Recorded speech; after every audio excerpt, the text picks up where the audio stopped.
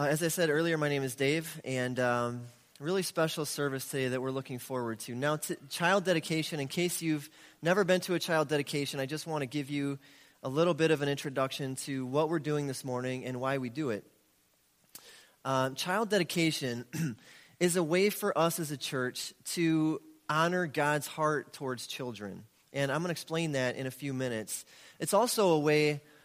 So in one sense, we're here to say that we believe children are a blessing from the Lord. We believe that children are a blessing from the Lord. And I hate to say this, but not everyone believes that, right?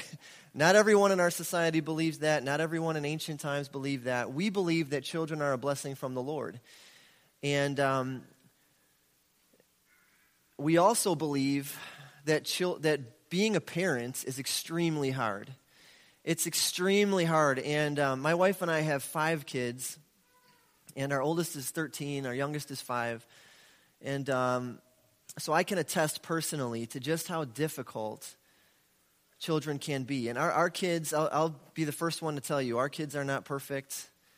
Our kids are just as rambunctious and difficult as most, if not, yeah. I'll just leave it at that. And my wife and I have struggled many, many times. We've seen counselors. We've tried medications at times, and I'm not going to get all the details. But we've had a difficult journey at times. It's been hard, and there's no way that we could do this without a local church family behind us. That's what I'm trying to say. We are here today and these parents are here today to admit their need for help. They're asking for God's help today, and they're asking for our help today. And that's how it's supposed to be. That's one of the reasons that God created and designed the local church, is so that moms and dads could be who they're called to be and do what they're called to do in their families. We're not meant to do this alone. We need each other to be the kind of parents and to pass on our faith to our kids, to be a godly example to our kids, to protect and nurture our kids. We need each other for that. There's no way any of you could do that on your own. And so that's one of the steps that these parents are taking today. Maybe you're wondering, well, where did child dedication come from? I baptized my children as infants. Maybe you're wondering, why aren't we christening or baptizing these children here today? And the first thing I'd like to say is we respect those faith traditions that do baptize infants and babies. We think that's a good thing, and that the parents who take that step have very good intentions when they do that. But we also don't believe that that's a complete thing. In other words, when someone chooses to baptize an infant, they're not saying, okay, now that our child is baptized, they're right with God. They're acceptable to God. There's nothing else we need to do. Anyone who baptizes an infant, hopefully, believes that their child will choose to follow Jesus one day for themselves. And that's what we want for these children. In fact, in the Bible, child dedication actually predates baptism by well over 1,000 years. And it was a practice that the ancient forefathers did. They would bless their children and give them over to God. We see Hannah doing it with her son Samuel in 1 Samuel 1. And it's a very significant thing. And so we're just following in their footsteps today. We're handing these children over to God and saying, God, these children belong to you. Do with them whatever you see fit. Protect them, nurture them, lead them to Jesus. That's what we're doing here today. And so I'm not here to prove to you today that, we're doing it right and the other churches are doing it wrong. That's not what this is about at all. We just believe that the Bible teaches that someone should choose to be baptized because of what God has done for them in Jesus. And that hopefully these kids, we're going to dedicate them here this morning, but hopefully one day they'll choose to follow Jesus for themselves, and then they'll choose to be baptized. So that's all I'm going to say about that. I wanted to share a brief passage with you this morning from one of the Gospels, the Gospel of Mark, chapter 10. And this is probably a narrative that most of you will be familiar with, or maybe you've seen a picture on someone's wall depicting this scene. This is Mark chapter 10, verses 13 to 16. If you have your Bible, you can follow along with me if you'd like to. And this is what we read. People were bringing their little children to Jesus to have him touch them, which means to bless them. But the disciples rebuked them. When Jesus saw this, he was indignant. And he said to them, "Let the little children come to me, and do not hinder them, for the kingdom of God belongs to such as these. I tell you the truth, anyone who will not receive the kingdom of God like a little child will never enter it." And he took the children in his arms, put his hands on them, and blessed them. So what we have here is there's these group of parents, and they're bringing their children, and the language of the original text indicates that these are mostly babies, or not even a year old, most of the children. They're bringing them to Jesus for Jesus to bless them.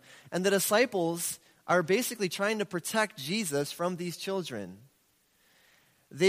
For some reason, they think Jesus needs protection from the children, that he shouldn't be bothered with these children. Maybe they think Jesus is too important to be bothered with these children. Whatever it is, they don't want these babies around Jesus. They don't like what's going on.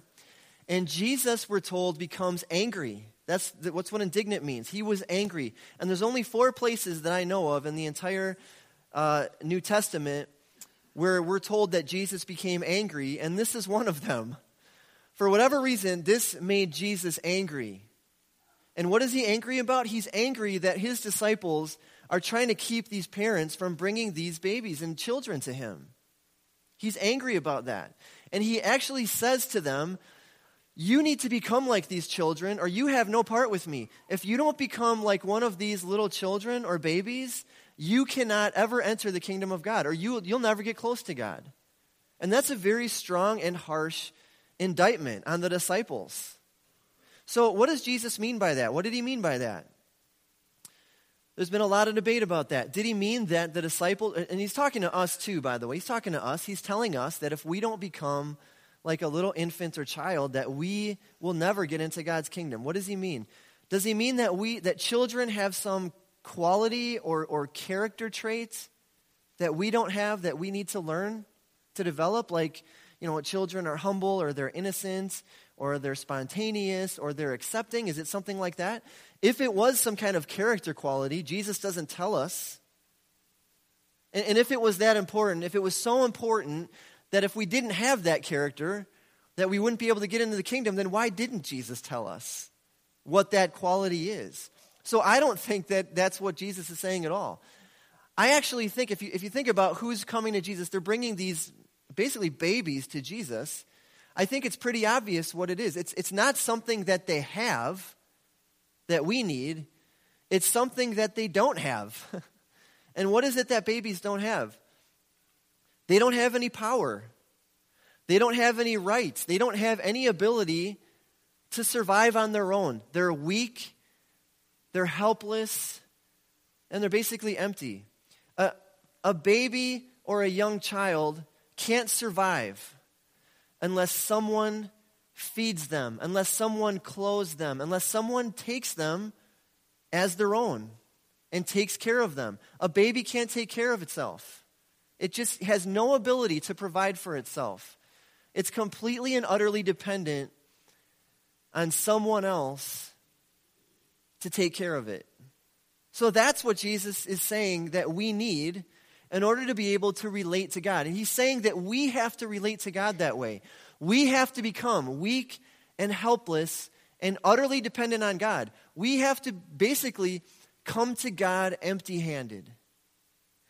We, a couple weeks ago, we started a new series here at Crosspoint called The Upside Down Kingdom, and we've been just starting a journey through the Sermon on the Mount, through Jesus' famous Sermon on the Mount in Matthew 5, 6, and 7. And the last couple of weeks, we've been looking at just the Beatitudes.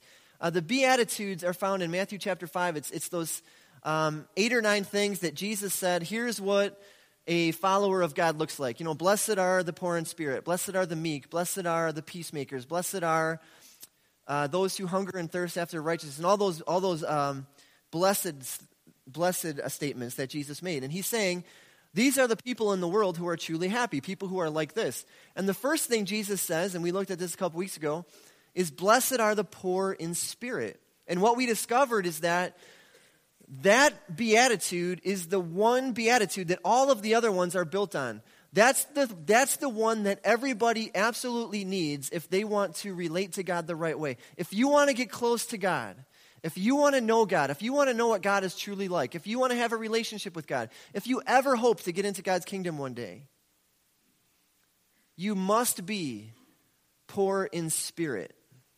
That's what Jesus said. Poor in spirit. You have to realize how utterly weak and helpless you are spiritually. You have to realize that you have nothing to offer God. Nothing in your life, nothing in your heart makes you acceptable to God. We all fall short of God's standard. We all fall short of God's glory. Not a single one of us, not a single human being besides Jesus had anything to boast about before God, ever. We all come to God with nothing. Absolutely nothing. And we ask for God's salvation. We ask for God's help. That's what it means to be poor in spirit, is to come to God. In fact, Jesus says that's what it means to be happy. Jesus said that's what it means to be happy. Happiness is coming to God empty-handed. And when you do that, God, the kingdom is yours. God is yours. God will show himself to you. He'll speak to you. He'll give you himself. He'll give you access to him. If the question is, what do I need to give God? What do I need to get access to God? It's nothing. I mean, you just come to God and admit your absolute poverty, your emptiness. And when we think about children, I am convinced that this is what Jesus had in mind when he's talking about children. That's what they have. That's the one thing that we need. We need to be poor in spirit. When I think about my kids, and as I said, they're getting older now. They're still little. They're still kids, you know. But when I think about my kids and when they were really little, something that is just precious about kids is they're not ashamed to be totally dependent on their parents. That's one thing we love about kids, right? That's one thing Jesus loves about kids and God loves about kids. They're not ashamed of their weakness. They're not ashamed of their neediness. They're not ashamed to approach their mom and dad, you know, in tears, totally broken, upset, hungry, naked, and they just put their hands up and say, hold me, you know, feed me, just cuddle me. I need you right now. That's what's precious about kids, right? And what parents, you know, what mom, what dad wouldn't just, you know, look at their kid as a hot mess and just pick them up and just hold them and let them cry on their shoulder. That's what's beautiful about poverty in spirit. That's what Jesus is saying we need when it comes to God. And adults, let me tell you, adults have a very hard time relating to God this way. We have a hard time relating to anyone this way. No adult wants to be needy. No adult wants to admit that we're weak and helpless. None of us want to do that. None of us want to go to God and just, you know, lay out on the floor and just cry out to him for his presence. But Jesus is saying that's the one thing we have to do. We have to come to God this way, like a little child, poor, naked, helpless, and just say, God, feed me, clothe me, help me. Have any of you ever approached God that way? Have any of you ever cried out to God that way? When you do that, Jesus says, you are truly alive. You are on the verge of true happiness when you approach God that way. That's the point. That's the point. One of my favorite parables in the New Testament that Jesus ever told, you're probably familiar with it, the parable of the prodigal son. There's a father, he has two sons. The younger son comes to him one day. He asks for his inheritance early. He goes out, the father gives it to him. It would have been insulting to his father to do this, but the father gives him the inheritance anyway. He goes out, he spends his inheritance, he wastes it on reckless living. He finds himself at the end of his rope. He has no food. He stinks. He has just the clothes on his back. He's taking care of pigs. He's a hired hand on a farm, and he finds himself longing to be fed with the pig food. And then he sort of comes to his senses, and he realizes, man, if I would just go back to my father's house and beg him for mercy just to hire me on as a hired servant, maybe my father would take me back. Not as a son, but as a hired servant. So he goes home, and when he's within sight, his father, the picture of the father is he's looking out over the landscape, waiting for his son to come home. Every day looking, when is he going to come home? He sees his son off in the distance. He runs, the father runs out to meet him. The son had this plan, this restitution plan that he was going to give the father, this proposal to get back in his father's household. The father won't even let him tell it to him. He won't even let him finish. He just throws his arms around him. He hugs him. He kisses him. He says to his servants, go get my robe, the best robe. Give him the best ring. Give him the sandals for his feet.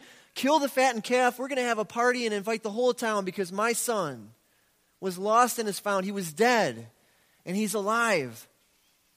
And the son the son was a mess. He had nothing. He had nothing to give his father. He had disgraced his father. He had insulted his father. And yet the father's grace is bigger than all of that. The son comes back home to him empty-handed, and the father takes him back. He gives him his best stuff. He welcomes him back into the family. Meanwhile, the older brother is out in the field working. He had always worked hard. He had never disobeyed his father. He was the faithful son. He never brought shame to his father. And yet he is too proud to come into the father's feast. This is a picture of God, by the way. The father's a picture of God. And Jesus is telling us there's two ways to approach God. You can approach God and say, God, look at me. Look at how good I am. Look at all that I've done for you. Look how faithful I've been. And then there's the way to approach God, just coming to him and throwing yourself on his mercy with nothing. Which one is welcomed by God? That's what that parable's about. So what does that mean for parents today? What does it mean for the parents who are here today dedicating their children? Here's what, because I don't tell you that story to tell you, hey, look, child dedication is biblical. That's why we're doing it. That's not at all why I'm telling you this story. This is about the way that we relate to God. That's what this is about. This is us knowing God. That's what the whole Bible's about. How can we know God? How can we experience God's presence and God's salvation? So parents, as you set out on this journey, and some of you are well along on the journey to raising your kids, what Jesus is saying is you need to show your kids how to depend on God. You need to show your kids that you need God and that you're desperate for him. You need to show your kids that you need God for everything. Your kids should see you depending on God. They should see you reading your Bible. They should see you on your knees praying. They should hear you talking about God. They should hear you talking about Jesus with other people. They should see you making sacrifices for Jesus and even suffering for Jesus. They should see just how needy you are when it comes to God, that you depend on God for everything. That's the best thing that you could do for your kids, is to show them how awesome God is, and then really just get out of the way. Let them come to Jesus. Because you know what else is great about kids? Kids are attracted to Jesus because of who he is and because of how needy they know they are. And that's a beautiful thing. And so in some ways, we're just saying to God, we're just saying this morning, God, we need you, we depend on you, and whatever you want for our kids is fine with us. Even if it means that someday we won't be able to be involved as we want to in our kids' lives, that's okay with us. Help us to just get out of the way. And then you guys, all we're asking these parents to do today and what they're doing today is they're doing what the parents in Jesus' day did. They're bringing their kids to Jesus so that they can be truly happy.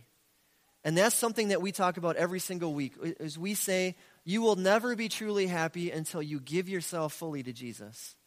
Until you trust Jesus with everything. That's the key. That's the only way you'll ever experience happiness and peace in this life. And that's what we want for these children here this morning. And that's why this is so important, is because we're admitting our need for God to protect these kids and to nurture them. And the parents are admitting their need for the local church to come alongside them and pray for them and help them and support them. You know, and that's what we're doing. Church, I want to say something to the church right now before we move on. We're saying here today that we love these kids and that we're ready to sacrifice for these families when they need it. because we know how hard it is to be a parent. How many of you know how hard it is to be a parent? What, 5 of you? Come on, really? I mean, you know. So let's come alongside these families and support them today. So